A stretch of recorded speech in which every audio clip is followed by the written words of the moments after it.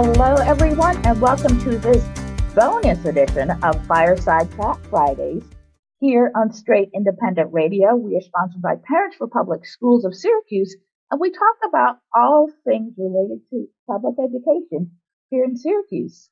I am your host, Samantha Pierce, and I am joined today by Miss Talina Jones. She's kind of a legend in the circles that I run in. Ms. Talina is an advocate for families who have children with disabilities. Well, she's one of my heroes. She's the chair of the New York State Early Intervention Coordinating Council, the trainer for the Early Intervention Partners Training Project, and serves on the board of the Central New York NYCLU, New York Civil Liberties, excuse me. Check that out. Her master's research centered on a Black womanist understanding of disability and how that lens might impact the creation of future advocacy programs created for families of color. Now, I have to ask you, Ms. Talina, about your master's research, because that sounds absolutely fascinating and something that's kind of needed. I have to tell you, being as a mom of kiddos with disabilities, oftentimes when I walk into the advocacy world, I'm the only brown person in the room. I can still count on my fingers the number of times that I have not been the only brown person in the room. And a couple of those times, you were the other brown person in the room. So, that's true. Tell me a little bit about your master's research and the Black womanist understanding of disability. So I use the language Black womanist from Alice Walker's womanist definition. And so we're talking essentially about intersectionality, about our own understandings of being oppressed and what that could look like, about being a minority in a space. So when we talk about raising young Black and brown children, even if they're from mixed race and heritage, what we do is bring in the socioeconomic status. What we do is bring in this long history of oppression. What we do is, and I know you talked about this earlier, talk about the long understanding of mental health and history with women. And then how all of that comes together to then impact the very children that we're raising. And so our advocacy doesn't come from just anywhere. We literally jump into the space already understanding that the children we're raising will face oppression. And so to not advocate just doesn't happen upon us. Do we want to do it all the time? Do we get tired? Do we, get frustrated by systems? Absolutely. But it's something that we do, but we don't even necessarily know that we're doing it, just because by our sheer existence in the world, we've always kind of done it. You know what I'm saying? So that perspective is something that I don't think that we give Black mothers enough credit for. It's also in a disability community, like you said, we are usually the pepper and the salt in many conversations. And so, we're like the pepper in the salt box. And so to understand disability, not as a white experience only, but to understand that we've been marked and mingled and institutionalized, and our bodies have been harmed, and our mental health has been harmed through trauma, through experiences and all of these things. But to also understand that, somebody like my son who has Down syndrome is also somebody who is harmed by the outside, not by the fact that he has trisomy 21. you know, becomes that much more critical. And so I can't just not like let him just be. Like, so for me in my home, he gets to just be. But outside in the world, I must say things, I must say things. And even if things are going well for him, I know that I have connections, which means that I have to think about my sisters and brothers who don't have connections. So yes. I got to still talk about all of the issues at hand. So while I appreciate your very generous introduction, I also look to you because you have been doing such a wonderful job with this podcast, and it's been so informational. The fireside chats have been really wonderful. So, thank you for continuing to be a voice. Well, thank you. And as you spoke, a few things popped into my head. And first was when my oldest child was diagnosed, it never occurred to me not to advocate. It was like, oh, okay, I guess this is what I'll have to fight about for him. Yes. When his brother was diagnosed, I thought, oh, this is going to be an even bigger fight than I thought. It never occurred to me to not fight. And someone asked me not too long ago about an incident that we were dealing with. Why does it have to be a fight? I'm like, have you not looked at the world? That's why it started with fight.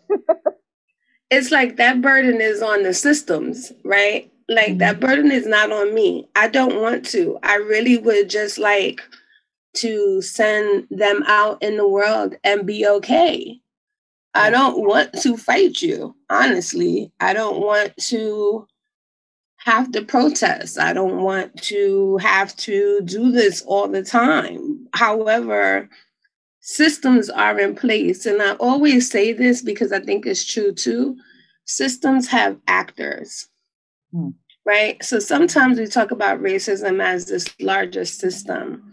But in order to uphold systems, we have to have actors, which means that you have to talk about ableism, because that means that those people have to have a sense of what it is to be disabled or not, or feel a way about it, because the way that they act towards our children become problematic. So you need to talk about the actors, and then you need to talk about the larger structures. And both of those things, I think, are critical. One does not exist without the other. And even though people don't like being called racist, it's like, no, but some people are racist. They are actors. They are harmful towards people who are different than them. Like some people are ableist. Like it's a thing. Yeah. But then there's a larger structural system that we know that's built in, So it's like one of those things where it's like, maybe I had a few months of being like, okay, I'm sad. They gave me an entire list of all of the things that he's not going to do. And then the reason I think I took on a Black womanist understanding is because my grandmother and my mother, sitting at their feet, understanding who we are as Black women, we're like, we done been through having an understanding of not being well according to other people. So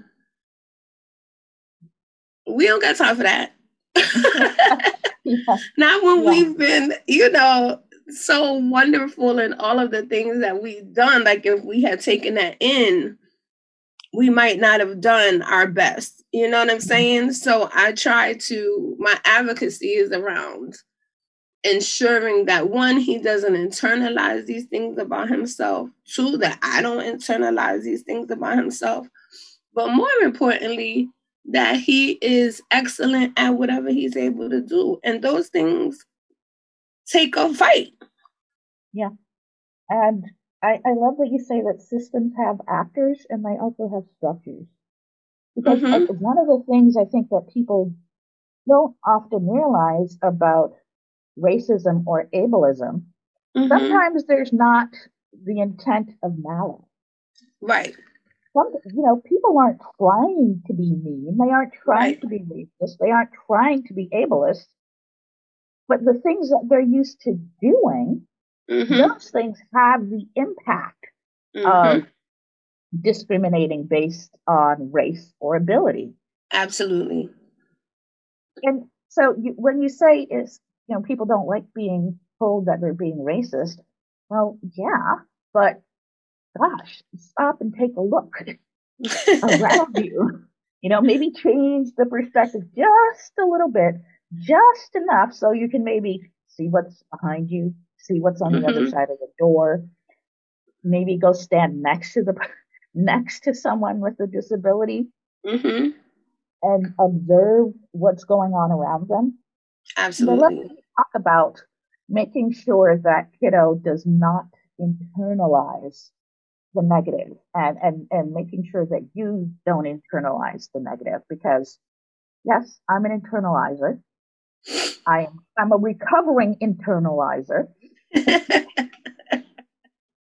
And yeah, that can really break you down when you take in the negative things that people say about you and you start to believe them.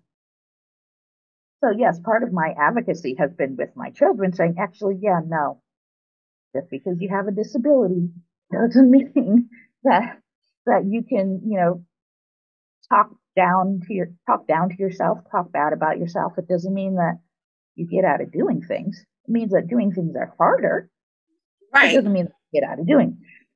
It's like when you actually deal with it on the level, what you understand is okay.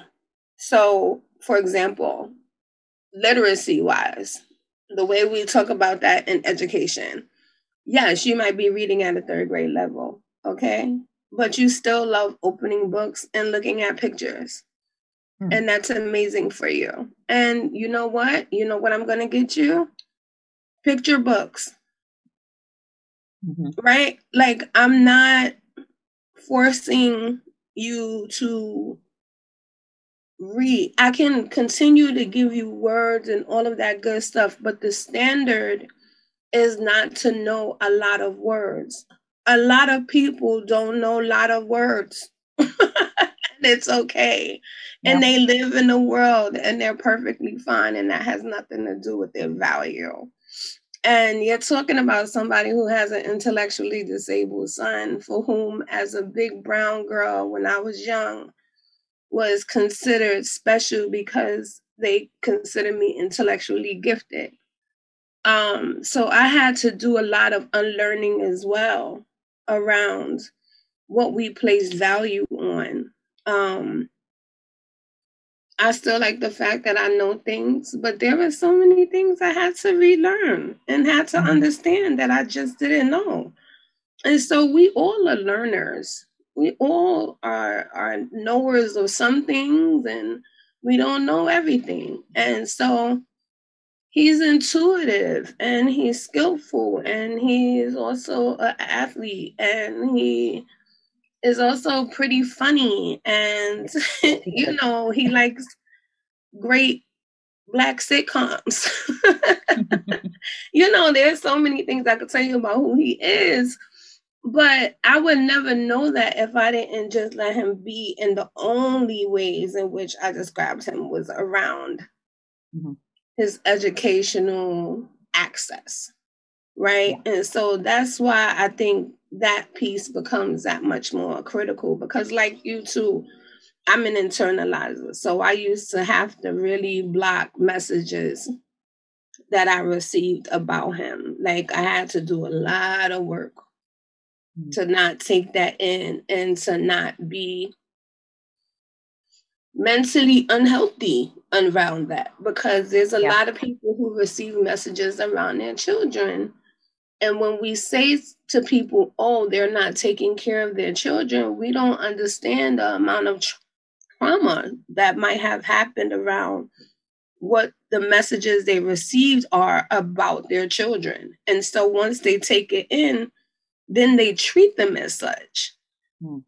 And once you treat people as such, it's kind of like, you know, the story already has an end, you know? So, yeah. That's It's a powerful. self-fulfilling Yeah. prophecy, if you will. Yes, fighting against the self-fulfilling prophecy of what will never happen, the things that they will never be able to do. Mm-hmm.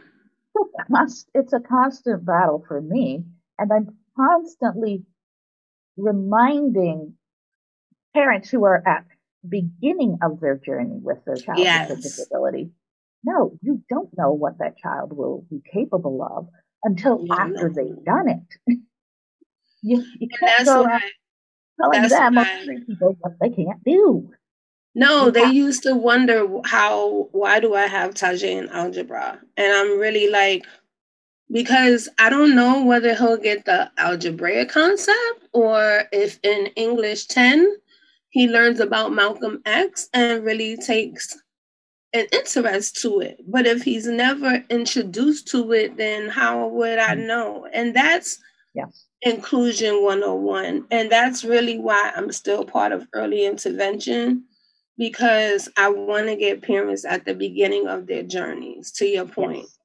I'm really committed to early intervention, early childhood, because I want to get families at the start of the journey, because so many people tell you so many harmful things about who your kids are going to be based on a diagnosis. And I just want to help them begin to unlearn. That's why I always say I'm a facilitator. I'm not a trainer, but I want them to reflect on the fact that they might be ableist. Just because you have a child with a disability does not mean you're not ableist. I want you to think about your life. I want you to think about the intersections of your realities and identities and see how your culture, your representation will impact their lives. What's good for them in that moment, what could be harmful because of those very reasons. That's why I remain committed to early intervention for those same reasons, Samantha. Awesome. I love it. Because as you were talking about the different threads, different pieces that go together with respect to intersectionality and culture and personal history, I thought about all of the different threads that go into weaving fine cloth. And each of us is like fine cloth. We have all those different threads coming together to weaving together to make us who we are. And as a parent, as a caregiver, you're in a position to create the threads that become the fine cloth of your child. So what are you doing? You're going to choose the finest threads that you can get your hands on. The best of who you are, the best of everybody else that you meet, the best of the experiences that you can manage. Put those all in there. Absolutely. Absolutely. Now, I want to move our conversation on, and in this context of your understanding of advocacy and the understanding of all of the different threads that need to be woven together, let's talk about the Syracuse City School District. So, okay. How have you seen the district changing over time? Oh dear.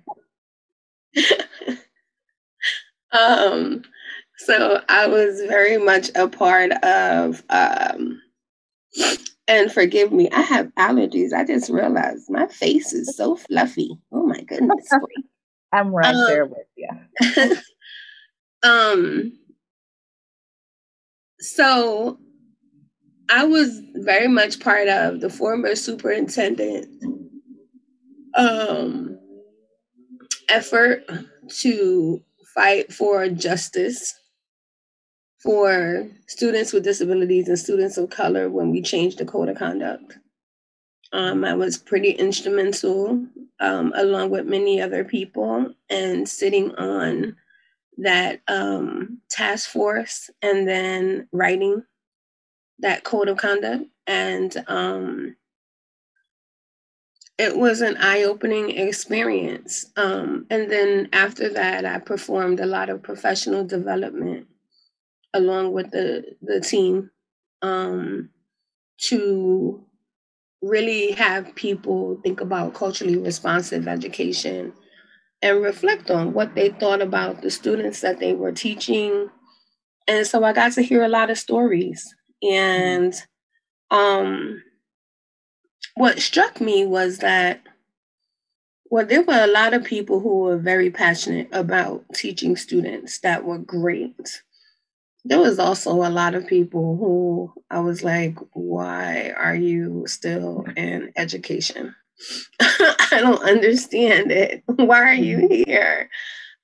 Just because my grandmother was an early childhood educator and I know how she feels about educating children. And so you have to come to it from a certain perspective. But I saw that people was doing a lot of work, like there's a lot of people in administration and teachers who are doing a lot of great work. I think that the structures in and of itself, the way the district is built out, can use some help. It could use some help. I think it could use some standardization. And not really be like each building has its own thing going on, depending on the administrator, because again, when I talk about actors, that means that relies on the person who's running the building. Even though you have these other structures in place, you still are talking about somebody's values and beliefs. Somebody's personality. But yeah, and how they believe things should run. Kind of moving that effort forward. And if they haven't subscribed to the values that you've put into place necessarily or wholeheartedly, then you might not get the outcome for that building, right? And having 34 buildings in this district, I don't think we can afford to have that kind of flexibility right now, right? Because too many things need to change and too many things need to happen. So I do charge that back to the fact that we have, in terms in general of education, it's still based off of the old school notion of a farmer's like day. Yeah. That starts at 8 and ends at 3. And there's not that much flexibility in how do we get to all kinds of students, Yes. Like I think if we started high school at 10 a.m., we probably would get more attendance, which is an outcome that the district wants. Yes. And then they would be telling us for years. Yeah. And then they would be in school till later. And so they might not be outside as, too early, and they might not be in more trouble because they all done with their day. You never know, but it's just something to consider. So I don't know how flexible this district is. I think people are used to doing what they do, but I do think that there are folks who are trying to figure it out. I wish that they were more open to people in the community who wanted to come in and assist. I think there's a lot of loopholes that you got to jump through in order to come in and assist. And I that frustrates me because, you give out contracts, you got to have a certain background and all of these good things. And I'm not talking about something like a background check. I'm talking about just background connections, so forth and so on. And so I wish that wasn't the case, because there's a lot of people in the community who really want to connect with students, who really want to mentor students, who really want to help assist families, but can't get in. Yeah. Yeah. And so it's like, you don't have to do this all by yourself. Like, community schools are very much community schools. The other thing is why are your buildings closed at 4:00? Like, your building should be open through the evening. Like,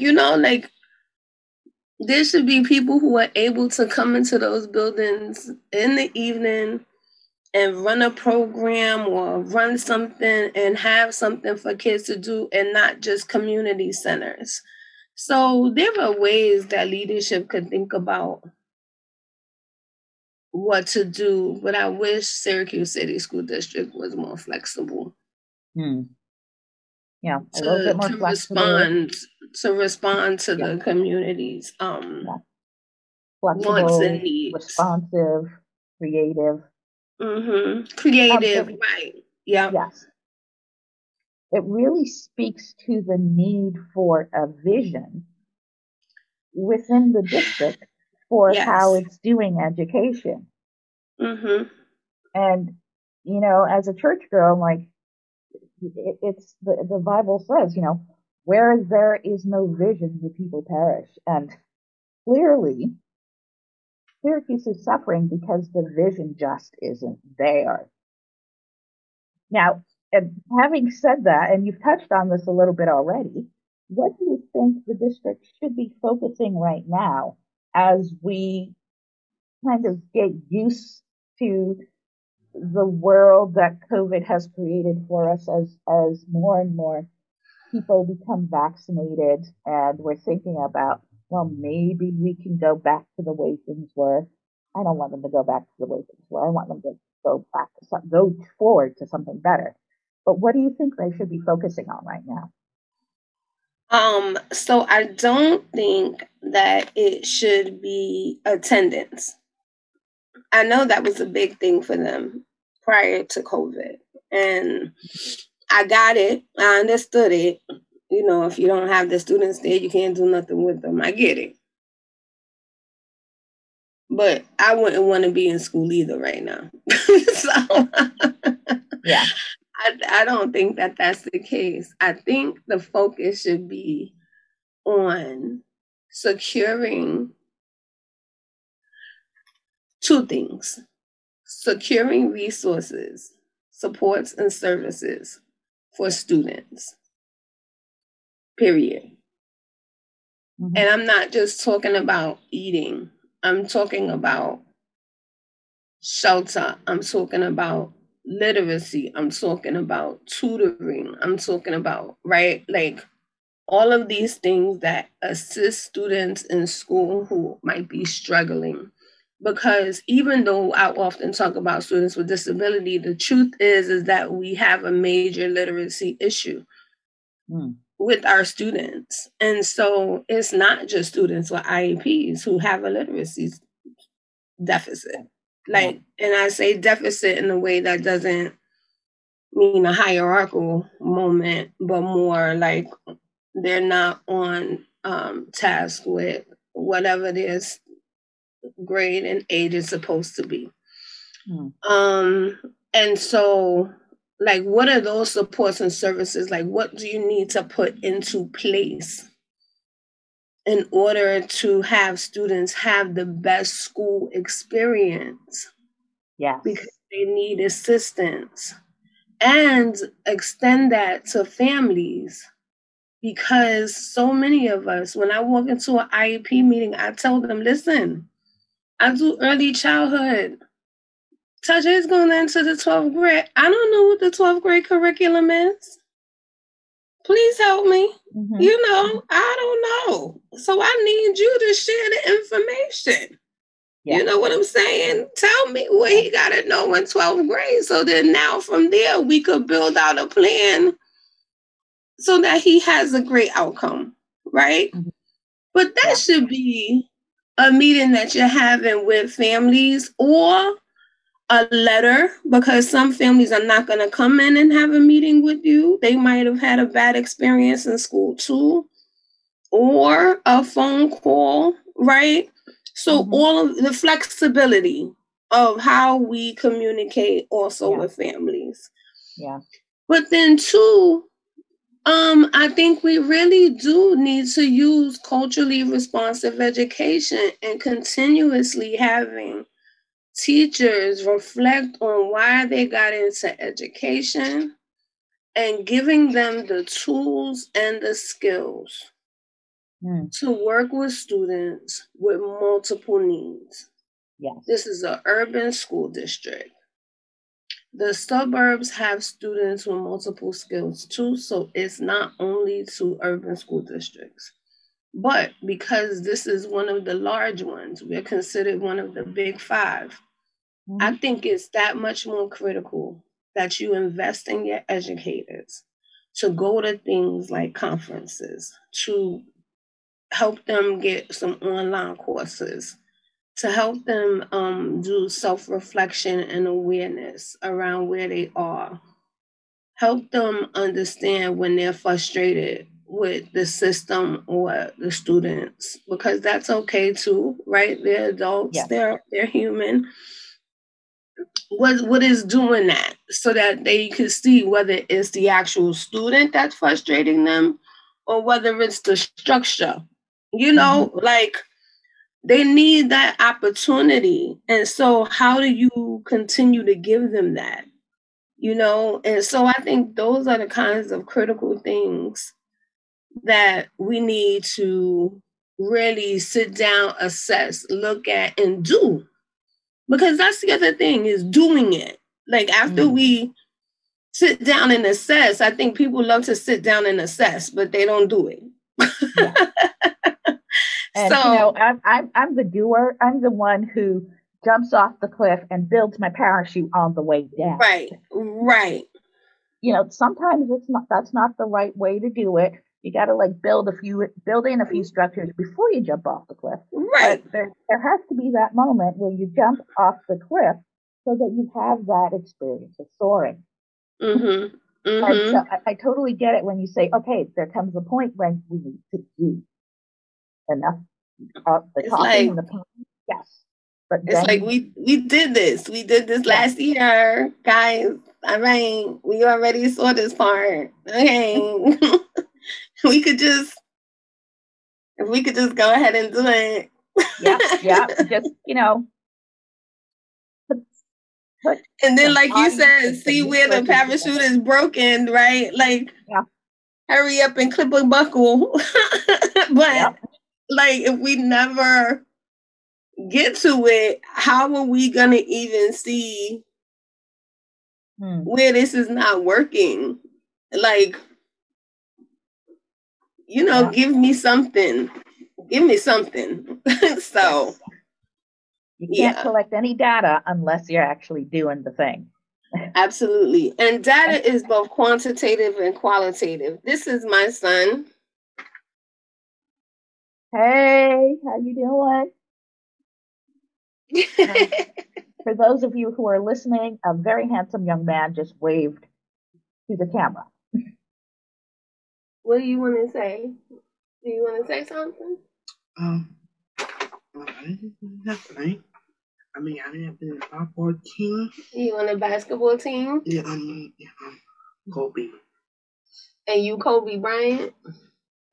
You're not Kobe Bryant. You Talina Jones. You know who you are. What do you? What? Bye. No, my kiddo does the same thing. When my husband's recording anything, he will walk into the frame because he's usually got a background behind him. He will walk into the frame and he'll stand just at the point on the threshold of being blending into the background and becoming part of the foreground, and he will he'll just play. So you'll see him popping in and out of the frame. And yeah, that's his entertainment. Yeah, no, that's the children. Mm-hmm. Yes. And so my last question for you, which we've kind of talked about a little bit again, what do you think the plans for the future need to be? What do they need to include? We've talked about giving the resources and the training and really investing in the educators so that they can bring their A game, but also recognize that they're human and they have human needs. I love that because my father's an educator. I come from, like many of my extended family members, Mm-hmm. are educators. So yes, educators are human beings and they need their human needs taken care of.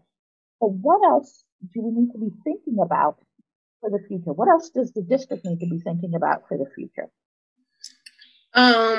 So, and just to back the last thing I said, I just want to start with, you support the people who support children.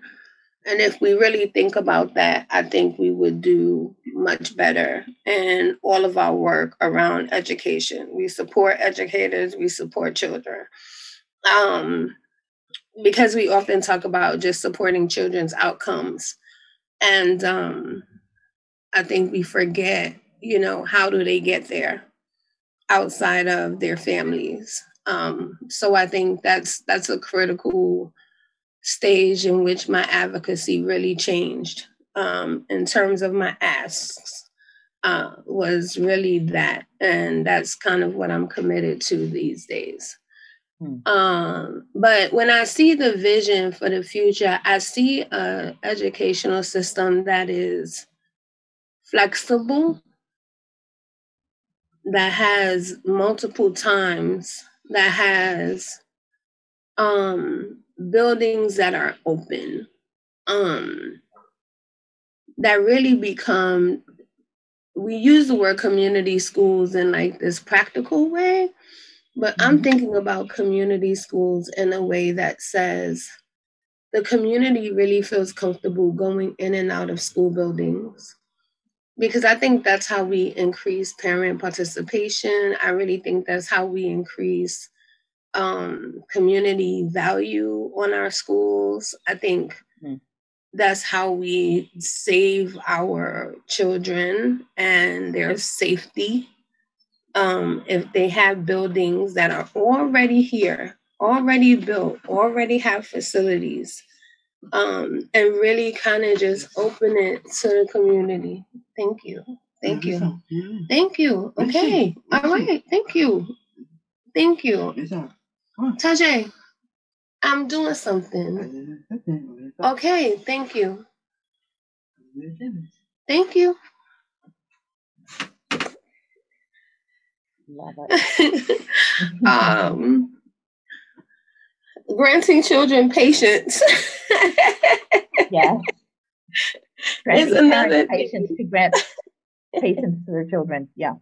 I think we have to have patience for children and patience for adults, but I don't think that we should underestimate the fact that we have spent a long time on a lot of conversations and that we really kind of need to just be doers at this moment. And so, but I really believe in community schools. When I see the vision, I see community, I see the schools being open for the community to hold space in, to have conversations in, to not necessarily have to use our community centers. Like those could be a place, but really with 34 schools in this school district, there's no reason why you couldn't hold a parent meeting in your local school that you could easily get to, that you could walk to. Right? Even if your child doesn't go there, there could be an access point for that. And to really be flexible about our children's times in school. I think we really need to think about that. We might even be able to serve more educators who have their own children if, you know, we had moments of flexibility.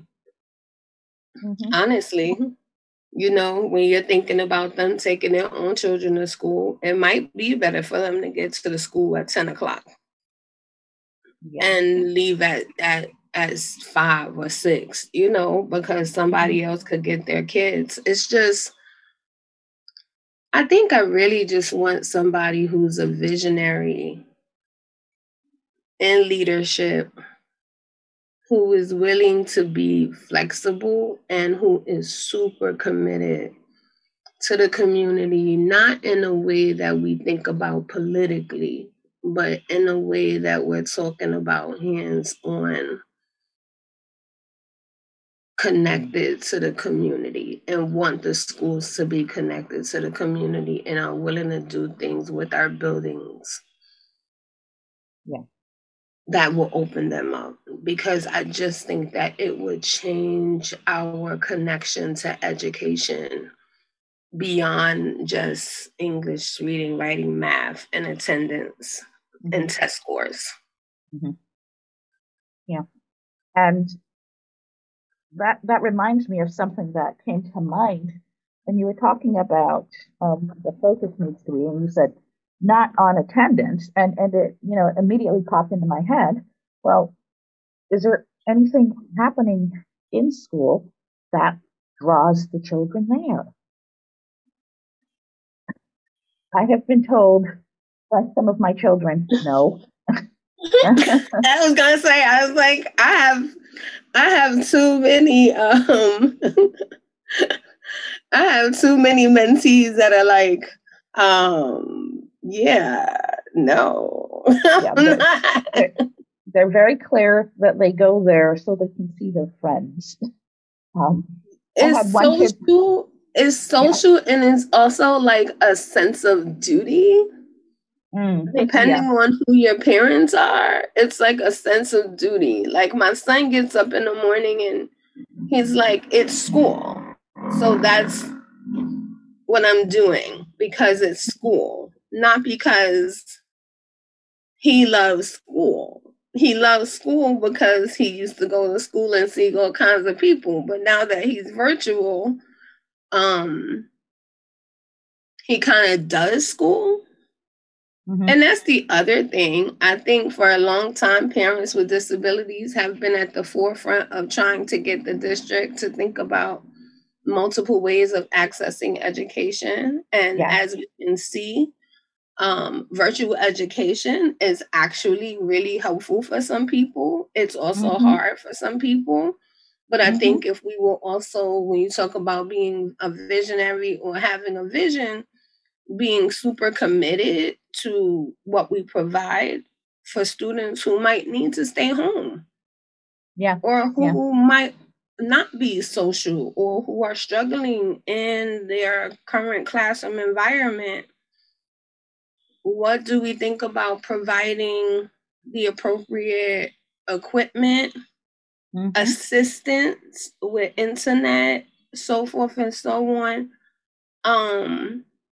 in order for them to be successful? Because I think, you know, providing 2 months of internet when you know you're about to have a whole school year online, just exactly. And we've talked on Fireside Chat about the digital divide, where this part of the country, internet access. Yeah, no, I remember that. Is it sucks. Okay, that's the simplest way to put it. And it's the 21st century, and people need to be able to access that for learning. And we do need to have that flexibility and those options available for our students. And you can't say that we are an urban school district that experiences concentrated poverty and then expect that people are going to have their internet on the entire time. That's not their rent, right? That's not their car bill. That's not their transportation to work. That is something that they could let go of as a bill. You know what I'm saying? Yeah. So and I know people who have done that. Absolutely. It's not the most critical bill. You know, when you're paying your rent and your national grid, and if you have a car, you paying your car note, you know, and insurance, or you're paying your transportation to work. So that's not your the foremost. It's just really not, because at the end of the day, it's like, listen, before you could go outside and get some internet from somewhere else. You know, you could log into somebody else's Wi-Fi or something. Yeah, I mean, we just keeping it real. But you know, hang out at the library, at the coffee shop. So now that you can't get there, even though, like, for example, for me, that becomes the most important bill, because we have been virtual even before they closed down schools. You know, it's like, I can't have cable. I can only have internet. You know what I'm saying? Yeah. Oh, exactly. We made that choice like over a decade ago. Yeah, I had to change that package all the way around. I was like, wait, no, okay. But everybody don't know to do that. And not for nothing, again, it's the district that had to go virtual. So why couldn't you assist families or come up with something with Spectrum in terms of leadership, right? Come up with something with Spectrum where you was like, for families who have students in K-12 programs, this is the monthly cost, right? Like, that's the kind of thing where, when I think structure, yes, right, it's like, but then you penalize families and students who don't show up to class, and you don't know what's going on with them. And you talk about mental health and trauma. Between the children being depressed and them being depressed, who knows who's showing up? Like, yeah. It's the whole thing. Yeah, I had to pull out all my skills for my kiddos over the last year. And I was the house therapist. Yeah. For the duration. I was the house therapist before the pandemic. I was the house therapist during the pandemic. I'm still the house therapist. And yeah, that's a lot. Managing the mental health of myself and 6 other people. Yes. Yes. But it's not, but it's like, that would have been one less thing to think about. Right? That could have been a resource and support that was like one less thing to have to think about. Yeah. And that's the kind of thing that becomes key to anxiety and depression and so forth and so on. Like, right now, my face is so fluffy because I have allergies, because I live on this side of town. I live near the harbor. So I feel like I'm just, every time I look at my face, I'm like, oh, Jesus, Lordy, I'm super fluffy. But that's why I'm looking at the camera and not the screen. Yeah. Listen, I can't. But even just, cutting off my hair, I was like, I don't got time to do hair. Like, I was just like, I don't have time to do that. I don't have time. I'm in class. Yep. I tell people I'm back in high school. I'm my son's 1-to-1. Yes. Because they also didn't figure that out. No, they didn't. And yes, I got to be, we were 1-to-1s for our college kid and our high school kid. So, well, one of the high school kids. And so when you think about vision, Samantha, right? Like, how do you support students with disabilities who still may be virtual due to their own medical fragility? Yep. depending on what they have, because they still might not be able to come back to school. Or there were students who was always not supposed to really be in the school building, right? So how do you support their education, given that that's their civil right? Like, at this point, what we've seen is that given the exercises that they do in class, you're talking about children toggling between a screen, from one screen to another. You don't know if they have those computer skills, because when do they use them? When they was actually in school. So you're requiring support from people who were supposed to be at work. So it's only because I'm not at work that I'm able to really do that. But that wasn't until October. And so what does that mean? Like, that means you need to send some assistance, and it's not just sending paper. So we need to have this. Say that again. It's not just sending paper home, you know? And so it's like, this is the moment where, right? Like, for some things, I want you to jump off the cliff. For other things, I really would like for you to have a conversation about and think about how to support it, and then go do it. Yes. That's the kind of conversation that I think you need to bring in families, see what those multiple needs are, and figure out how to continue to help and support. Yes. Ms. Talina, thank you so much for joining me today for this conversation. I really appreciate it. I love talking to you. I love listening to you talk. I always love it when Kiddo shows up and brings his huge personality. I love it. He's annoying. And I'm sitting here with a shrimp with cocktail sauce that I can't eat on the camera yet, because I'm too fluffy looking right now, and then I don't want to be chewing too. It's too much. Well, I will let you go then so you can enjoy your shrimp cocktail. This is Fireside Chat Fridays, sponsored by Parents for Public Schools on Straight Independent Radio. Thank you so much for joining us. Thank you for having me, Samantha. Have a great day. You too.